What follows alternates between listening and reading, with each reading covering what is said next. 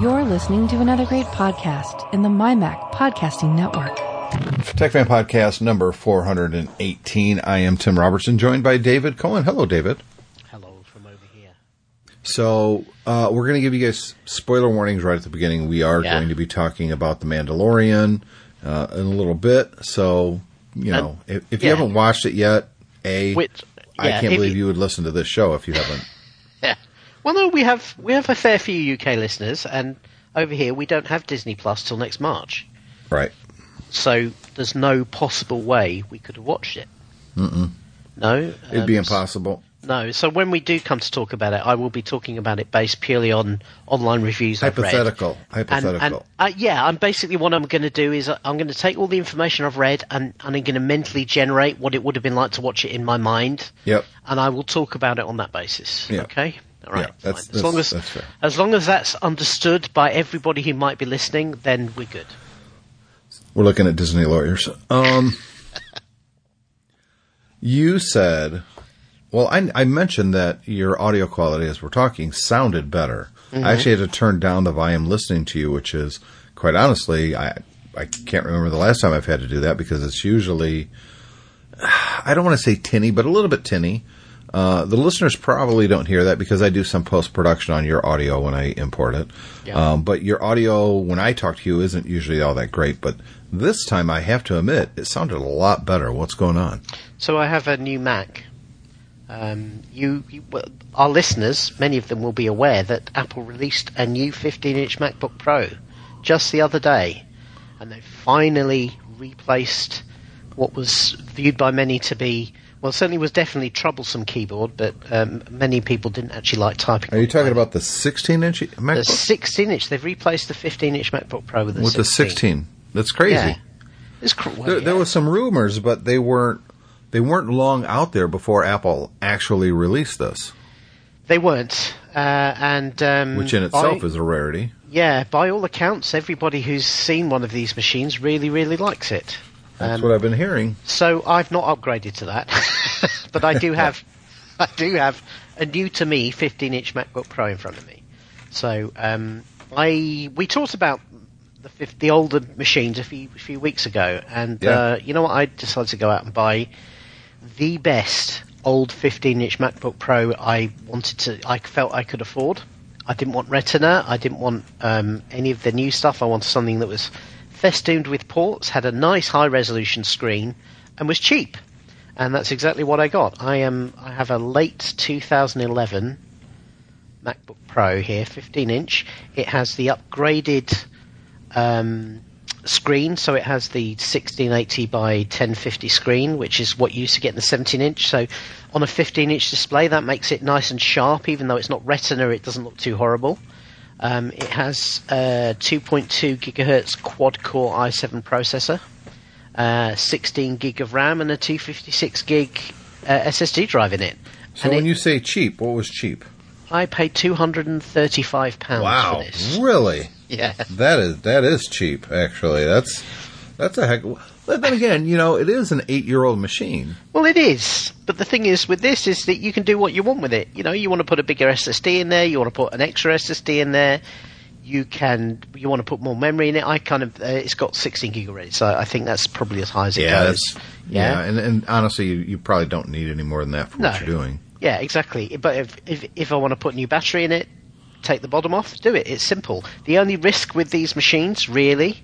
well, there's two things. First of all, it won't run the latest version of macOS. Well, join the club there. Which you can kind of, take it or leave it. I'm running High Sierra, and it's perfectly fine. I haven't encountered any apps I need at the moment that won't run on the High Sierra. And the other problem is sometimes the graphics cards on these go wrong. Which, okay, for £235, and it's 8 years old, I'm taking the view that hopefully if it's not gone wrong now, it won't go wrong. But if it does, that's the risk I'm taking. But, It's an integrated graphic card, too, so it's not, you can't just... No, yes. Well, it has, this one is dual, so it has a Radeon... Oh, is it? Okay. A Radeon 512 meg, and then also the Intel graphics. So apparently if it's the Radeon that tends to go wrong, you can do something to disable the Radeon if it does that. Yeah, you know what? I tell you, in terms of just user experience, booting it up, getting things running on it, it feels very fast. The only real negative I've noticed sometimes if it's downloading a lot of stuff from the internet that the fans kick in, and they're relatively loud compared to modern machines. But I believe the latest MacBook Pros, I don't know about this new 16, but certainly the older 15s and the 13 inches also do that anyway. So it's not like I'm struggling with something that's been fixed in the 8 years since this machine was released. I'm pretty pleased with it, you know. So we'll see how it goes on. But certainly in terms of price to performance ratio, I think I've got a bit of a bargain here. And you know, it has USB ports on. It has a FireWire port on it. It has Ethernet. It has MagSafe. It has an SD card slot. It even has CD-ROM here if I want that. You know. Yeah, I don't know the last time I've needed CD-ROM. Well, no, this is or DVD for that matter. In fact, I've had the machine a couple of weeks. I still haven't tested the optical drive, because I can't put my hands on any optical discs to try it. You could also remove that optical disc and put a second SSD in there. Which I might end up doing, to be honest. If the machine kind of continues to work as I hope it will and doesn't cause me any problems, I will probably do that and turn it into a real bit of a monster. But, it's nice. Obviously, it's thicker and heavier than the later 15-inch and 16-inch machines, but it's not that bad. Well, I like that machine because I had that machine. Yeah. That's the one that I picked up when my previous MacBook Pro, and I picked it up when it was brand new, when I was at Mac Specialist, when a coworker spilled a Coca-Cola. I think specifically it was a Diet Coke, all over and ruining my then 15-inch MacBook Pro, which I believe was a 2008 edition. Right. Maybe 7. But that machine actually lived on in infamy because it's on my YouTube channel.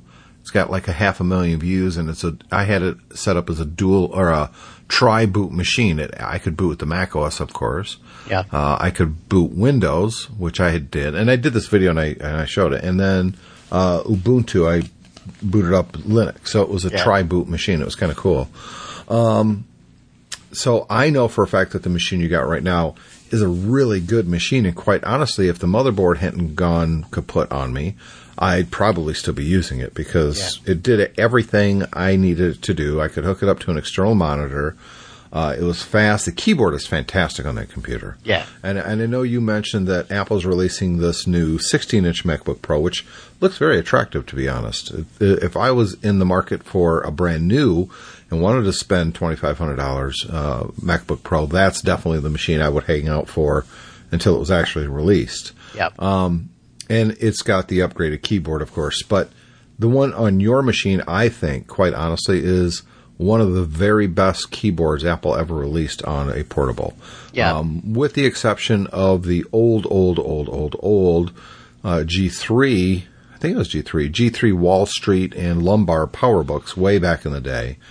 Yeah. That it was, they were close together like a normal keyboard, and they had small indentations on every key. That was their best portable keyboard. But the chiclet keyboards, if you have to go that route, which you do on all the new ones, the one on yours is the best. They don't fail. Yeah, it is. They it's got nice travel. It's got a good bright backlight on it. Yeah. Here's the thing. Up until 2016, when the current generation of MacBook Pros were released, you would occasionally get people talking about which was the best keyboard on a Mac, but most of us kind of just went, well, whatever keyboard is there is good enough. And then all of a sudden, Apple decided to go and ruin their keyboards, and they spent 3-4 years. No, Johnny Ives went and ruined the keyboard because it was form over function. It was, yeah, but you know what? The rest of Apple went along with his desires, and because he could do no wrong. Yeah, and so that is now we're having the de-ivication of Apple, I guess. And I don't have a problem with that because I think they went too far. They gave him too much authority in design, and I think the engineering team should have just as much input in the design of products, and i.e. as far as how they work. And it's not just aesthetics, and his whole thing was 100% aesthetics. They went too far in one direction. It's very, very interesting if you hear what Apple and Apple has, despite the fact they didn't do a public kind of keynote type of event for this, Apple really went very, very far in promoting this. It wasn't just kind of a press briefing or a press release. They got people in. They gave them loan machines. They had all the executives from Apple talking about this. Phil Schiller's done a whole load of personal interviews, which is very unusual. Yep. And he spent a lot of time talking about the keyboard, and he's very carefully danced around the fact that, he's talked about how great the new one is without trashing the old one. But it's very interesting. If you stop and listen to what he's been saying about how they've looked at ergonomics, how they've looked at usability, how they've looked at spacing, how they've looked at how people use things like the escape key that's back now as opposed to being stuck in the touch bar and everything. All of that is great, but you think, well, why the hell didn't you do that when you created the last keyboard? Absolutely. You would have thought that's all part of the... Anytime you change the keyboard design, you would go through all of that process to make sure that you're not making it worse. And, it appears that they just didn't do that. They just decided on this new aesthetic and went with it, and then ignored all of the complaints afterwards. And let's face it, if those keyboards had been reliable and had not had all the failures that caused Apple to launch this 4-year... kind of service program for keyboard failures. If those keyboards had been reliable, but people had still hated them, we'd still have them today. Oh, no question. But they weren't reliable, and people hated them. And, in an alternate universe, Johnny Ives thin is better, and I have to get rid of the proper arrow keys and all of that junk. It'd have been great, but unfortunately in the real world it wasn't, and no one had the balls to stand up and go, no, this is stupid, we can't do this. Yeah. Let's switch tracks a little bit here. Yep. Again, we're going to be discussing Star Wars, The Mandalorian in particular, here in a few minutes, and if you haven't watched it, and you don't want to have things spoiled for you, and we're only going to be talking about the first episode, even though as we record this, episode 2 has come out. So we have to hurry up and finish this episode so I can watch it. You don't listen to a certain point. So, but let's go over here for a second, David. I got a new game controller. I did a review on it on Amazon. It's called the Power A Fusion wired. Yes, wired. It's not wireless. Which fight pad for Xbox One. So I put a link in the description. Or in the show notes. And you guys can follow it over to Amazon if you want to see what I'm talking about. It's like a 3.5 star review on average, but some of the reviews I've seen, they didn't actually buy the thing. They're just like, this thing is how much? They're out of their mind. And the people that are complaining don't understand what this is. So this is a true D-pad controller. So it doesn't have the analog sticks that a normal controller would do. So for those who are like, I don't understand what you mean, think of the thumb controller, but the what do you call it? The D-pad. If this kind of looks like the old. It reminds me of the old Sega Genesis controller because it has no joysticks on it at all. It's just a D-pad and buttons. Yep. And so why is this? Why would anybody want this? Well, if you're an old school type of gamer like me, and you want to use something like this on retro systems, the new controllers work to a certain extent, but the D-pads on both the PS4, PS3, Xbox 360, and Xbox One are all kind of stiff. They're kind of small-ish. They're just not comfortable to use where they're located. It's not where your thumb naturally goes. That's not the case on the old Sega Genesis or Master System ones. And it's also not true with this Power A Fusion. And I have to say, I love it. I haven't hooked it up to the Xbox One because I don't have any old type games on my Xbox One that this would be appropriate for. Yeah. But I did plug it into my RetroPie. And, of course, the RetroPie being a really robust system when you figure it's just volunteers working on this, recognized it. I set it up in a minute and a half, if that. You just follow on-screen prompts, push this, push that. And I started using this with my older games, and it is one of the best D-pads I have ever used. Wow. I gave it a 5-star on Amazon, and I can see love that. it. You're, even though I'm on Amazon Oh, sorry, I am on Amazon.com, and your review is second one down there. Yeah. It's fantastic. Now, it's got you could take off the faceplate. It comes with a black and a white faceplate. Mm-hmm. And I put the white one on, and it really did pop up because the black edges and the buttons, everything really kind of pops through. But it looks great on both. You can customize it a little bit. It's got some controls where you can switch and add some functionality. I didn't do any of that stuff. I simply plugged it in and started playing games, and it's just fantastic. The feel of the buttons, more importantly, the D-pad and the controller in your hand. If you're looking for an older type of game controller for retro gaming, you really can't go wrong with this controller. The build quality is just superb. It feels really good in your hand. It feels like this would have come out, from a major manufacturer like Xbox or like Microsoft or Sony. Or here's the thing, though. When I reviewed it, it was $59.99. Now it's $81.60, which is kind of odd. Yeah, I wonder if. Well, I mean, Amazon has pricing engines, so I wonder if there's been a rush for it, or maybe it's just become less available. I do see that they have, they have other people also bought the bottom here. They have a version for the PS4, which has PS4 style button icons on it, and also one for the Switch, the Nintendo Switch. Now those ones are still $60. The one from the Switch is interesting to me because we do have a Switch. The problem is I don't play on the Switch. Cole's kind of adopted it, but I look at the one on the Switch and it looks pretty much the same. So yeah. I got to imagine the build quality is going to be there. Yeah, absolutely. I really like it. Of course, if you're plugging it into a retro system like I have, I don't think it really matters which one you get.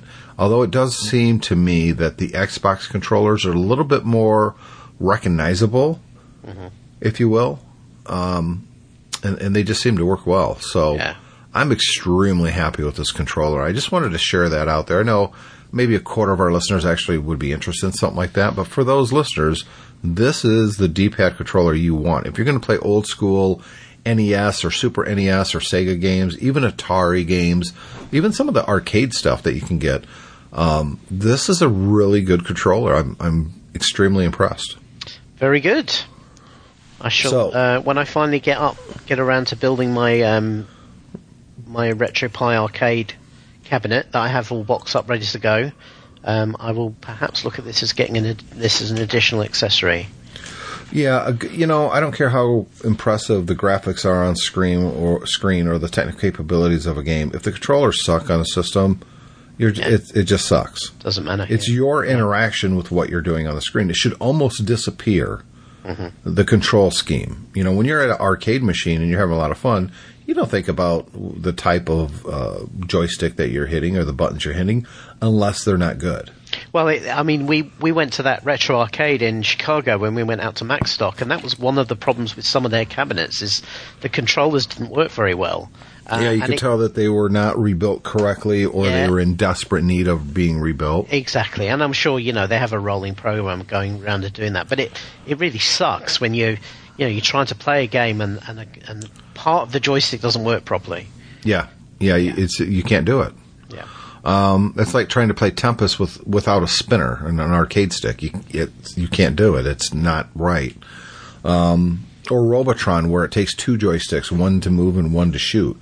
Now, I've seen emulation where you use 4 buttons to shoot up, down, left, right. It just doesn't work. It doesn't work. You can't do it. Yeah, I have a game like that on my. I have a retro arcade game on my Switch actually that does exactly that, and it's not great. And you look at it, you think the Switch has 2 joysticks on it. Why the hell didn't you program it to use 2 joysticks? Right, makes no sense. It's probably because they ported it from a different system, but it's really, really irritating. Yes. It's funny, I'm looking at the pictures on Amazon's website, and theirs actually shows a gray faceplate, too. I'm like, hey, wait a minute, I didn't get the gray faceplate. No, good controller. Happy with it. So let's, got anything else that we were going to talk about? I know you had that link from last week about the Samsung Galaxy S10. Yeah, it was just an aside, really. The The problem with the S10 is apparently the fingerprint sensor, which is built into the screen. If you put a non-approved Samsung screen protector on there, so you put just which most people will. They'll just put cheap screen protector on it. The fingerprint sensor will basically recognise anybody's fingerprint as legitimate. Doesn't matter who you are, which is a pretty major flaw, and you'd have thought they might have caught that in testing. I don't understand why people put screen protectors on their phones. Well, they're worried about breaking their screen.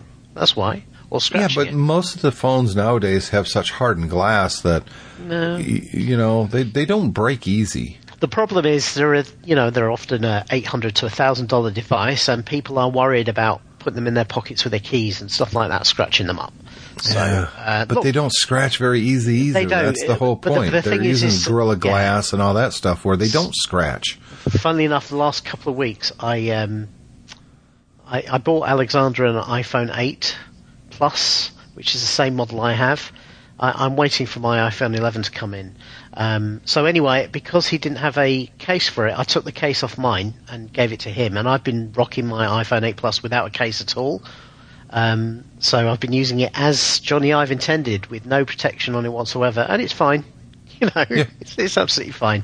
But the thing is, I think putting protection on a phone, putting a screen protector on, is more of a psychological thing. It's the same exactly way, right. It's the same way that people, I don't see it so much anymore, but people used to put those covers over the fenders of their car to kind of keep flies off. They were called car bras. Yeah, they were terrible. And it was actually, it had the opposite effect of what, you think, well, you put this on the front of your car so rock and stuff like that, they won't chip your paint. Well, yeah, but the problem is little pebbles will get between the paint and the bra itself, and it would scratch the crap out of your car. It was one of the worst things you could do. I would see people with those, and I would say, take those off. You're ruining the front of your car. Oh, no, it protects it. Yeah. All right, well, take it off right now. Let's see what it looks like. Oh, look at all the scratches that's been dug in right through the paint and the undercoating and right to bare metal because you had this tiny little pebble that was just rubbing itself to death between this leather thing that you got on the front of your car and your paint. Good job. And also, you see that actually on iPhones now, sometimes with cases. Because a lot of the iPhones now have glass backs, and if you have a case on there and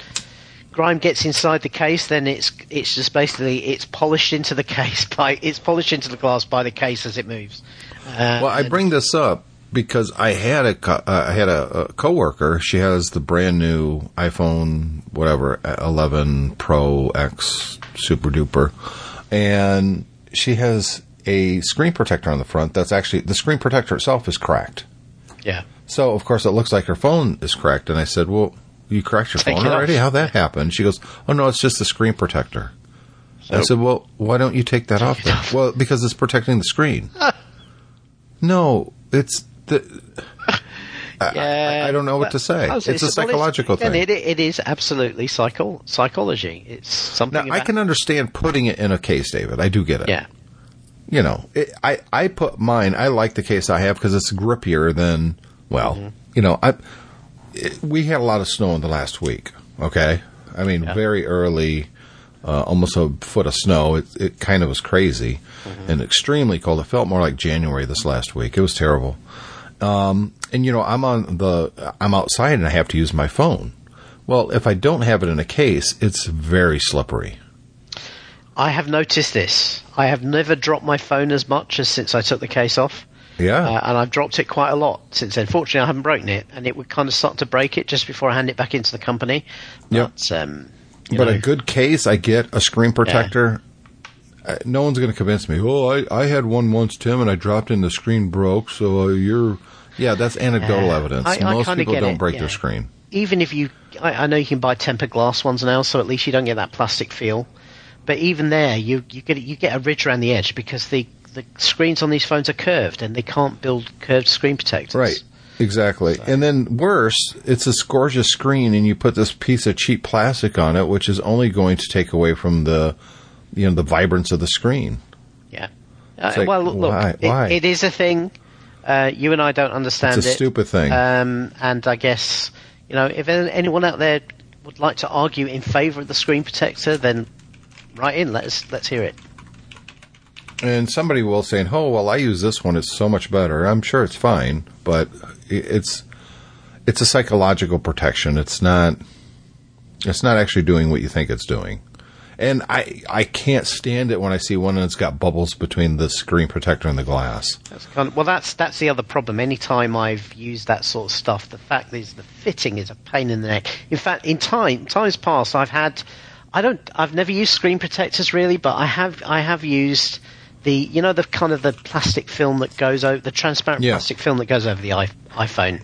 Yep. So it basically protects it from scratches, but doesn't give you any drop protection, and also doesn't kind of alter the look of the phone that much. I've used that in the past. There have been times I've ordered that and then waited like 2-3 months to get around to putting it on, just because it's such a pain in the neck to get it right. Yeah. Well, this is my problem. You buy an $800 or $1,000 phone, which let's call it what it is. It's a little computer. And you buy a cheap little $20 protection for it. Hello? Yeah. No, it doesn't work that way. Sorry, you're being... Yeah, that's not smart. In some respects, I kind of wish Apple did more with protection. They do the leather cases, which I've used before, and they're really, really good, but they are not thin. They're quite bulky. No, actually, I've got an Apple, the red one, leather case for my iPhone 8 Plus. It's extremely thin. Well, I used to have that on there. I used to have one, and I really noticed a difference when I took it off and switched to something else. The last one I had, the one I've given to Alexander, actually had a glass back. So it was a case, but it had a glass back, so you still got that kind of nice feel. It was a grippier glass than the stuff you get directly on the iPhone.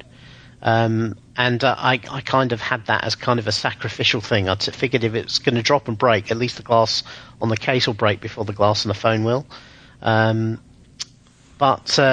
one of the things I noticed when I switched to that is how much thinner the phone felt compared to when it was in the Apple case. Yeah, even as thin as my case is, when I take it out of that case, man, it feels really, really thin. They are. I tell you, if you can get past the psychological worry about scratching or breaking it, the phones really do feel very nice in the hand if you don't have any. Absolutely. Yeah. Yep. So, giving you guys enough spoiler warnings, we're going to talk about The Mandalorian. I'm also a little excited because a video game actually came out this week, today, Jedi Fallen Order, and I've seen some trailers and I've seen like 10 minutes of gameplay. I didn't want to watch any more than that because I figured if I'm going to buy the game, I want to experience it myself. I don't want to watch somebody else playing it. It's a one-player game. This is not an online game. It is. I got to admit, I read a review of it this morning that suggested perhaps it was underwhelming. So I'll be very interested to get your take on that once you've had a chance to play it. Yeah, it might be a while before I get it, to be honest. Mm-hmm. But it's definitely on my radar. I'm looking at The Verge's game review, and I didn't really read it. I just kind of glanced through it. But I like this part Zelda, part Tomb Raider, part Uncharted, all Star Wars. Hey, you know what? That's some pretty good company right there. Yeah, it is. I like every one of those games. I think the review I read was comparing it to Dark Souls and said that they hadn't really pulled it off. But maybe that's just the comparison with Dark Souls. I don't know. As I said, reviews are all fine, but actually, I mean, we've all played games that we absolutely love that have got hammered in the reviews. So at the end of the day, it's a personal choice. So when you do get it, I will be interested to hear your feedback. And you'll get it eventually, but let's get feedback on The Mandalorian. So, Disney Plus launched this last week. They are like Amazon, like Apple TV, like Netflix. They release new episodes on Fridays. Unlike Netflix, however, they're not releasing entire episodes all at once. It's once a week, more like traditional TV. Mm-hmm. And Game of Thrones was huge, and that was a weekly show. So there is something to be said for you get one episode, and then the water cooler talk starts, and then it continues the next week because then you watch the new episode. Whereas you get 1 week of huge, bam, everything is so exciting, like Stranger Things, and then you got to wait another year because people do binge watch it. They watch it all at the same time, and it's like Thanksgiving here in the U.S. where you just gorge yourself and you're sated for one day. Yeah. Whereas trickling out on a weekly basis, boy, that's hard, man. You know? What's interesting is you have to wonder, and with The Mandalorian, it appears they knew this was going to happen, that because the way you structure your episodes on a multi-episode arc, and the way you kind of structure the story within each episode, you really, as a creator, you have to kind of bear that in mind if you're building the episode arcs up, to make sure that obviously, if it's only going to come out every week, what you really need to do is you want to have episodes that kind of finish on a cliffhanger, keep them coming back for more. Yeah, but they do that still, even on the ones that they release all at the same time. Stranger Things is a good example of that. Tom Clancy's Jack Ryan over on Amazon, they did a good job of it as well, that because it does end on a cliffhanger, or you got to get to the next thing, you can't wait, well, it's just right there. Just click and you can watch it now. So do you think that the immediate gratification of all at once, or do you think the trickle-out approach, which is traditional television, has been because of the necessity of traditional television back in the day, which do you prefer? Well, for me, it's probably less of an issue because I'm always catching up anyway. I'm never normally catching these things as they come out. You're right. I mean, right. Obviously with The Mandalorian here in the UK, the whole is 8 episodes this season? The whole thing will be out by the time Disney Plus launches here and we get to see it. So from our point of view, we're getting the opposite effect than you are in terms of the drip. You're going to get it all at once. I guess. Which, by the way, I think is stupid. I understand there's probably some legal reasons, I guess. But to make you guys wait 6 months? Are you kidding me? Yeah. I mean... Well, what's Disney has to know that these are going to be torrented day of. Yeah, what's going to happen is that most of the people in the UK who want to watch The Mandalorian are going to go out and acquire it a different way and never watch it on Disney Plus. Right. Now, I wouldn't do that because I'm a very firm believer in paying legitimately for my content.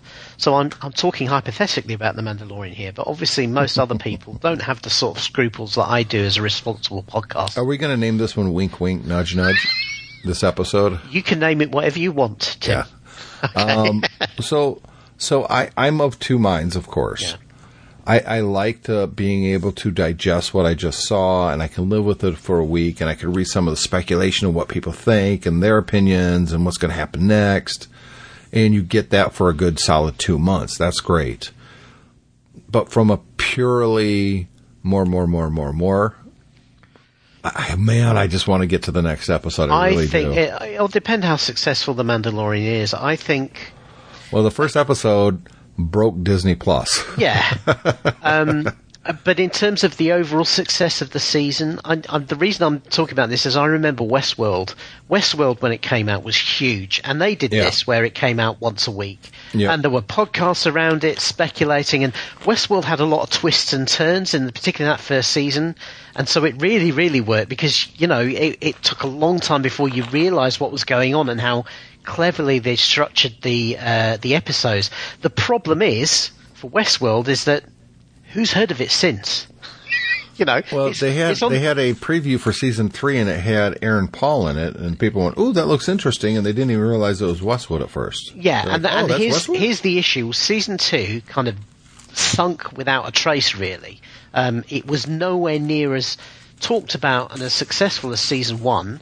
And I think that's because the episodic nature builds that kind of thing. It's hard to sustain that over multiple seasons.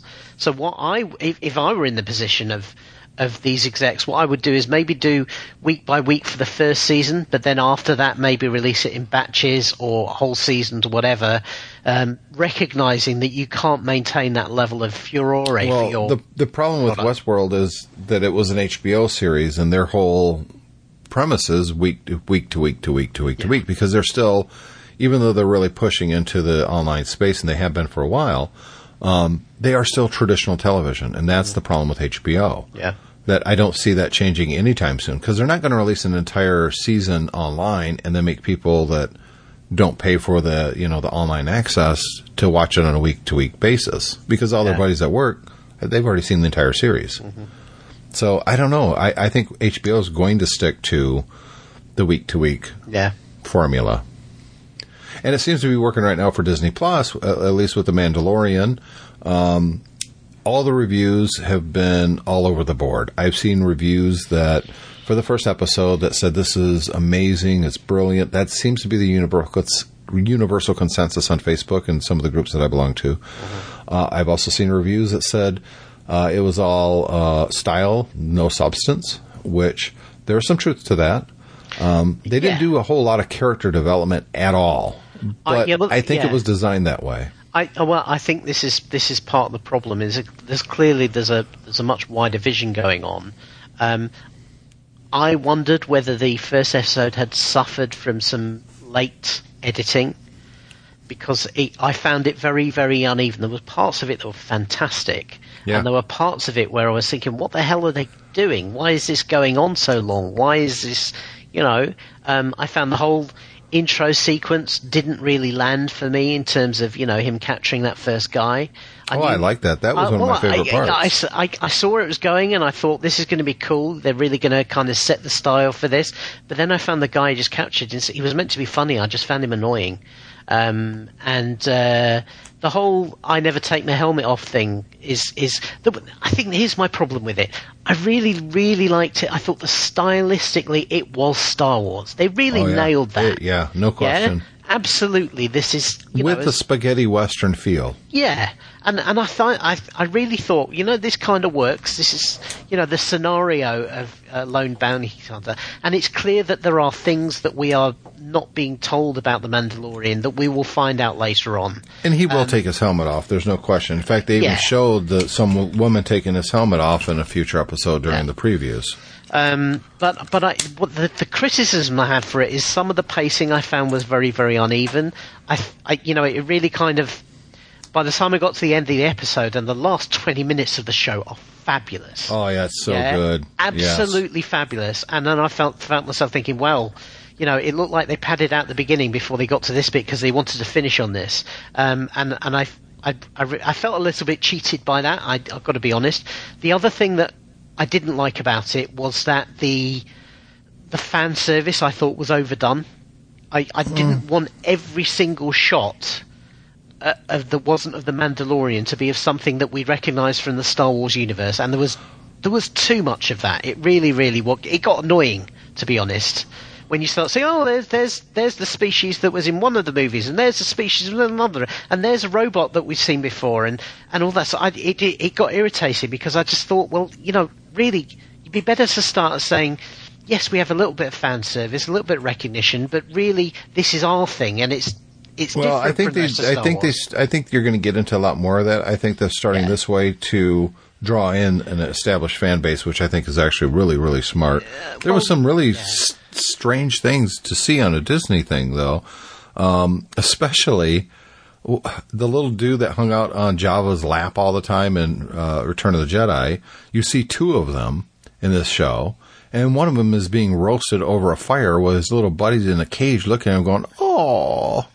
I thought, holy crap. I thought that was like a sentient being. It laughs and Jedi and stuff. And they're roasting one. Holy crap. It's definitely going for a much harder edge tone than anything we've seen before in Star Wars. And I appreciate for that. Yeah, I'm fine with that.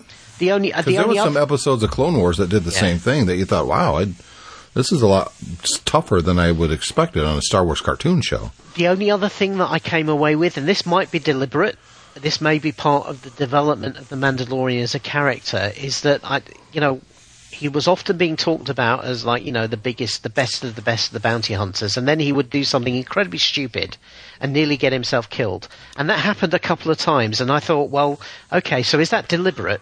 Well, I think so, because you don't want you don't want the main character to be such a badass that you never worry about his fate. You want to show that. Yeah, but some. And they didn't say he was the badass.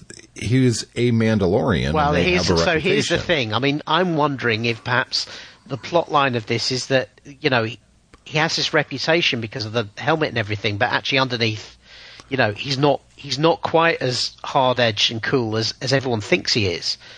He seemed to be, for instance, very desperate about getting the biggest payday, and so he takes on this kind of unexpectedly unreasonable mission, and yet despite that, he was, when we get to that end battle scene, he's very quickly quite happy to share the bounty with the robot, with the droid. And you kind of think, well, hang on a minute, if this guy really thinks he knows what he's doing and doesn't work particularly with droids, it was telegraphed a lot that he doesn't like droids, why would he so quickly, buddy up with the droid? Maybe, he's a bit of a fraud. Or a bit of I didn't get that at all. I think you're misreading that entire scene. What happened there was, that's another bounty hunter, and he's part of the bounty hunting guild. So he either works with them or he has to leave because the other one was there first, and they're not supposed to fight each other. You don't commit violence against another guild member. Oh, okay. Well, I certainly didn't get that. The reason I was thinking, and he didn't share the bounty, by the way. Yeah, but the reason I was thinking along those lines was because even in that first scene, he has that badass fight in the bar, but then he gets shot in the shoulder, which obviously could have ended badly for him, and then the business with getting trapped by the horse. What did Alexander say they look like? Tadpoles, giant tadpoles. Yeah. Tadpoles. That's what they look like. Yeah, that was kind of. I just watched it. I thought, hang on a minute. This guy is meant to be one of the world's best bounty hunters, and yet he doesn't check his perimeter before he starts looking through a telescope. That is just like weird. It's dumb. And I hope it's just not lazy writing to say, well, we need to introduce Nick Nolte's character. So which, by the way, I can only hear Nick Nolte. I'm like, well, that's clearly Nick Nolte. In fact, Nick Nolte's next movie, I expect him to say, I have spoken quite a lot. I have spoken, yes. I actually kind of dug that. I like that they kept to that. I did like how they introduced that character, but the premise of it is stupid. Okay, we have to ride these tadpoles with legs to get over to where we're going. Well, he's got a spaceship. He couldn't fly over there and land a kilometer away. And not only that, it's just like when you actually see them running across the landscape, there was nothing that indicated the landscape was not walkable. No, or travelable by a speeder or anything like that. It's like you say, the guy flew there in a spaceship. It seems to be a thing because he did it in the previous planet as well, whereas he far away and then walked. In. Maybe it's a stealth thing. I don't know. I don't get it. It didn't make a whole lot of sense. It seemed purely to be there to reinforce the Western feel, where they've got to ride on the Star Wars equivalent of a horse. Here's my issue. My overriding issue so far, one episode in, to be fair, with The Mandalorian is that it's Boba Fett. Yeah. They're not adding anything to this character. They could have just called it Boba Fett. He survived the Sarlacc pit. This is Boba Fett. Would it make any difference at all? I suggest no, not one bit. Well, this is why I speculate about perhaps they're going to take the character in a different direction than we're all expecting. Well, it's not going to be Boba Fett because the actor's already given the I'm name. I'm not suggesting it's Boba Fett. What I'm saying is perhaps they're going to take the backstory of the Mandalorian in a different direction than the badass hard-nailed bounty hunter. I'm still sticking to my theory. Well, I think they still have to. He may be a fraud. And no, you know what? I don't think he's a fraud. I'm going to run with this because you think about it, Boba Fett was a bit crap. Oh, yeah. Everyone likes to pretend Boba Fett. I've made this argument before. Yeah. Everyone makes Boba Fett to be, this is badass, except he captures Han, but not really. Vader does that. Yeah. Right? And he never chases him down. And then he fights the bad guys on the skiff, and he gets knocked by a blind dude at the time. Yeah. Into the Sarlacc pit, and he screams like a little bitch as he goes in. And Jango Fett, his father, again, was kind of decapitated by a Jedi and didn't really show, that he could stand up to the Jedi and all that. No. I'm still going. My theory is that they're going to put it across. Nobody's supposed to be able to stand up to a Jedi. They're going to put it across that the Mandalorians, it's all myth, and they're nowhere near as good as everyone thinks they are. No, I think it's the opposite. I think they are as good as. Well, because see, you watch the Clone Wars, yeah? No, I haven't watched the Clone Wars. You never watched that series? No. Well, you'll be able to watch the whole thing when Disney Plus hits because it's all there, and they're going to have a new episode. I'll be able to binge that as well, will I? Yeah. They establish through a couple seasons who the Mandalorians are, and they are badasses. I know they were doing that in. I did watch Rebels, and they did the same sort of thing there. But yeah, they're badass characters. They really are. Maybe That's one of the reasons that more people were excited because of the Mandalorian. How about because this? of that backstory. Maybe the reason he never takes the mask off is underneath he's not really a Mandalorian. Ah. So let's get to the I big reckon reveal. underneath the mask he might be a Skywalker. Ooh, there you go. Because we know that's not going to happen. They've never done that before in Star Wars, where suddenly somebody comes across and they actually turn out to be a member of the Skywalker family. Yep. Yeah. Let's talk about that ending.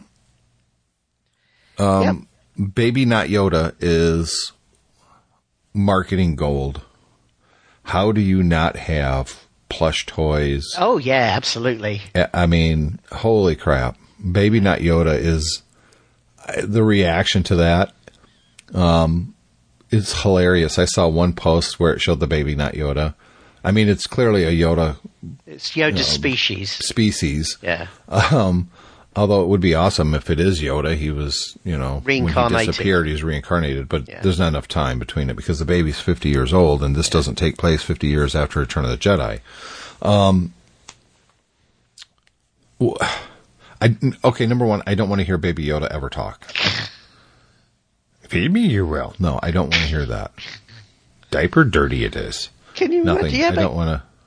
No. How could you live Mewy as sounds and stuff like that. That's fine. I think that's the perfect definition of hell, to be stuck as a baby for 50 years. Well, like the robot said, species you, age differently. Can you imagine 50 years of nappy rash?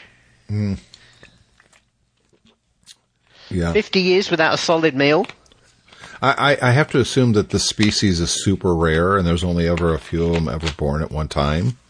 And that's why these, whatever they were, this clan had this baby, because it's extremely valuable.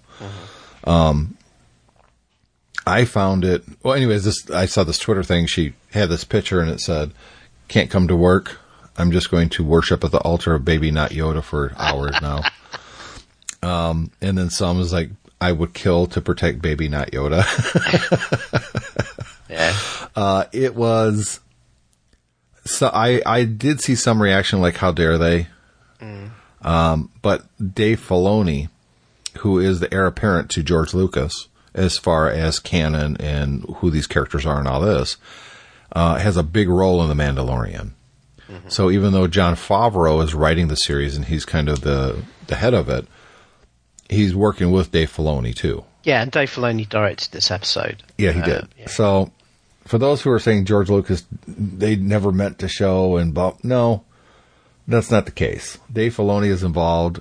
It came from George Lucas himself then, because Lucas explained all of this to him. So I reject that out of hand.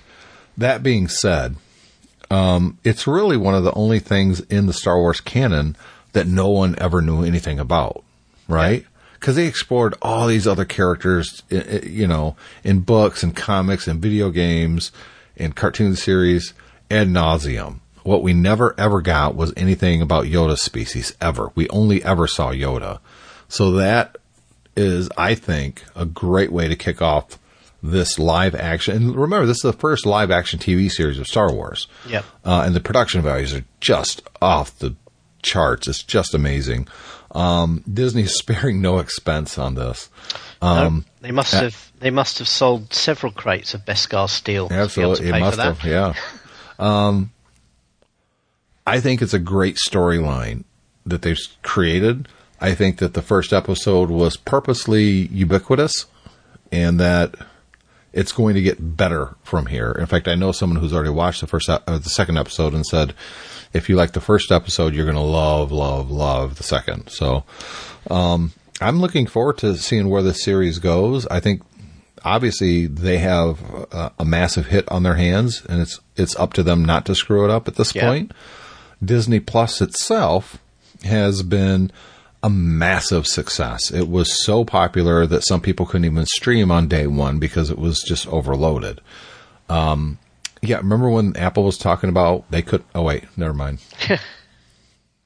You get two online things like this, Disney Plus and Apple TV Plus, and everybody wants to make it a competition. There was no competition here, folks. It's what Disney pulled off. Only Disney could pull off. Seriously. they're the only ones that could have done this. And it's almost not fair because they have so much more in-house content. But that's the point. Yeah. They have the content. Apple didn't. And Apple didn't make any deals to get anybody else's content to share on their platform. And I think that's where Apple is going to have massive problems. Unless Apple gets their you-know-what together quickly, they're going to be and also ran. They're going to become part of Disney Plus because nobody's going to pay for Disney Plus or Apple TV Plus when you have Disney Plus and Netflix, to a lesser degree, Amazon. It's almost not fair. Yeah. Content is king. And creating new content from scratch versus having Star Wars and Marvel. I did watch Disney is not really a fair and fight. National Geographic, because the other thing I watched, I did watch, by the way, A New Hope as well, because I kept hearing that they changed the Guido scene. Now they shoot at the same time. They did. It's Stop just, you know what? I kind of get the impression that George Lucas is like, he must be one of those people that when he has a cut and it scabs over, he can't stop picking at it. Mm-hmm. And the more he picks at it, the worse he makes it. Because I agree. that's what this Greedo scene is to him. So I read. Did you read the interview with the guy who played Greedo? So there was an interview in Empire magazine, the UK, over the weekend that interviewed him, and he had no idea this was happening. Of course, they go, "Well, did anyone consult with you?" And of course, they didn't. No. He didn't even do the voice for Greedo. He was just the guy in the rubber suit. Yeah, so he had no idea whatsoever. But he said he has watched it because he was wondering why all of a sudden people started sending this McClunky word to him, which is this snatch of dialogue that you hear Greedo say just before he gets shot in this new scene revision. He kind of said, well, the scene wasn't even meant to be there. It was only because it was a filler scene because Lucas needed something because he'd had to cut all the Jabba the Hutt scenes. Remember the original Jabba the Hutt scenes with it was a human. It was a guy in a big coat basically playing Jabba the Hutt rather than what Jabba the Hutt became. They cut all of those, and he needed something else to kind of bridge that part of the movie. So that's why they did the Greedo scene. And clearly, Lucas has never been happy, and keeps on.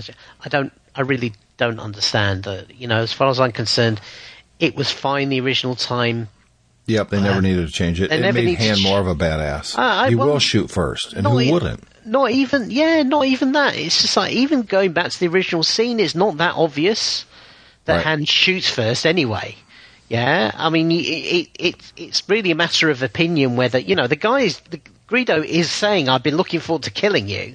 Yeah. Yeah, and then gets shot. So, what's the difference really? It wasn't like Greedo was going to go, oh, only joking. Yeah. So it's stupid. I watched, but I watched that movie, and I got to say it's probably the best version, graphically, that I've ever seen of it. I mean, it's 4K and it looks brilliant. It really does. Although some of the special effects don't come across as good as I remember, simply because some of those scenes are really exposed at 4K. I watched one other episode of an original series on Disney Plus called The World According to Jeff Goldblum, and I didn't want to like it. It was about tennis shoes, and I liked it a lot. And that's another one that I was kind of surprised, because I think Jeff Goldblum himself is kind of a flaky weirdo. Here's the weird thing. Because funnily enough, I saw Jeff Goldblum over the weekend because we had we have Remembrance Day for all the soldiers who've who've been killed in wars. It's our Remembrance Day in Europe is 11th of November, or the Sunday closest to it. So it was last weekend, and they had a concert at the Albert Hall, where they have marching bands, the Queen and all the royal family were there and all this sort of thing. And halfway through it, Jeff Goldblum turns up playing jazz on a piano in the middle. Yeah. And you know what? Well, it's weird, but when he was young, he was just a weirdo. As he's gotten older, he seems to have become a really cool weirdo. It was incredibly cool, even though it's extremely weird. And he's pulling this shtick off. Oh, he is. Yeah. No question about it. And he does on this series, too. But I didn't want to like it, and I did. Yeah. I don't know if you missed that part. I enjoyed it. Yeah. You No, know, it's the same he thing with talks about the whole sneaker culture that we have right now, and it was extremely fascinating. But I think it was fascinating because it's Jeff Goldblum. Yeah. You know, he brings that whatever it is, and it just Yeah, I mean, that's the thing. He kind of... By the way, when you do a Jeff Goldblum, you have to use your hands a lot. Obviously. It's a weird thing. I'm picturing your hands up by your temples, really. Yeah, well, it was by my chin, and it was both of them. And yeah, and then you touch your mouth with your finger a lot. It's weird. He's basically... You realise that the character who played in Jurassic Park is him. Well, he's never not played Jeff Goldblum. Yeah. Even when he was in Thor Ragnarok, it's Jeff. He just plays the same role in everything. Yeah, he's just... He's yeah, Jeff as I Goldblum. said, it shouldn't work, but it does. Yeah. Yeah. That's who he is. So we're going to wrap up this episode. We'd love to hear your thoughts on Mandalorian, maybe the world according to Jeff Goldblum. How about the world according to the Mandalorian? That would be good. Be a silent show. Yeah. Didn't you think his voice was a little soft for such a badass? Well, it goes to my theory. Yeah. You know, he only talks through the vocoder. He doesn't talk directly, so he's always. The thing is, the actor playing him is a great actor. I loved him in everything I've seen him in. Yeah, but he's under the helmet. So. Yeah, and that's, I don't know. That's kind of either get an actor that it doesn't matter, he's got a badass voice, and he never, ever, ever, ever, ever takes off the helmet. You never see him without the helmet on. You know, if you never take the helmet off, that would really stink. That would really, really stink. But why? Why would it stink? Yeah. Because you'd be sweating in there for like the as an whole of your actor, life. I'm talking about from the viewer point of view. I'm talking about from the viewer point of view. If everybody around him would guide, you know, he might be a badass, but he smells like a tramp because he's got the world's stinkiest helmet. Yeah. Well, that's kind of the mystique there, David. Yeah. Don't want to get caught by Boba Fett because, the stench in Slave One is just terrible. I bet you he has some real skin problems then. Yeah. You know, they couldn't you know for a fact they can't have his Boba Fett and have his ship because there's no way they're getting away with calling it Slave One in 2020. Not terribly woke, is it? Not really. No, that's not probably. The other thing, here's a continuity point. How does he freeze people in carbonite inside his ship? Well, bear in mind, did they show you actually putting him in the carbonite? Because that whole... Yeah, he grabs that dude and he slams him into there and the spray hits him. Well, you know what, I was having Apple TV problems, so maybe I missed it. But the whole setup at Bespin was kind of filled 2 floors, and yet he's managed to squeeze it inside his ship. No, that's because they had multiple in there. That was a big factory thing. Right, okay. So, but with this, so it's kind this of like, is my problem. It's kind of like a 3D printer, so you can go to Monoprice and buy a portable one. Yes. Yeah, I'm going to place an order now for my carbonite furnace. I thought the sound of Boba Fett's laser blast was the same as everybody else's, and it was Slave One laser that made that different laser sound. Maybe I'm wrong, but it was that doing, that different laser blast sound that the Mandalorian's blaster was making. I thought, I thought that was the ship that made that strange noise, not maybe it's all Mandalorian weapons. Yeah, it's the technology. You know why they sound like that? Because the sound is reflecting off the stink coming from their helmets. I hope they have the laser swords, because then they establish they have these dark blades that's kind of like a lightsaber, but it's metal. And the energy goes around the edge of the weapon. It's really in the Clone Wars TV series. It's a really badass looking weapon. I mean, it really is. I love to see them establish that in the Mandalorian TV series because it's badass. It goes head to head with a lightsaber, and it looks. Well, apparently that Beskar steel. I read this over the week, over the evening as well. That Beskar steel that he wears. Which is, the proper armor as opposed to the beat up stuff, is meant to be able to resist a lightsaber blade. Yeah, and Laser Blast, up to a certain extent. I mean, well, all I can say is Django, if he'd just been wearing a Beskar collar, he probably wouldn't he'd be fine, yeah. Decapitated. Yep. All right, we're going to wrap this up. Okay. David, I will see you next week, and I don't know. We'll get back to our wiki trolling, obviously. Eventually. Because just too much stuff to talk about. Yeah. All right, then. Have a good week. You too. See you then. Bye.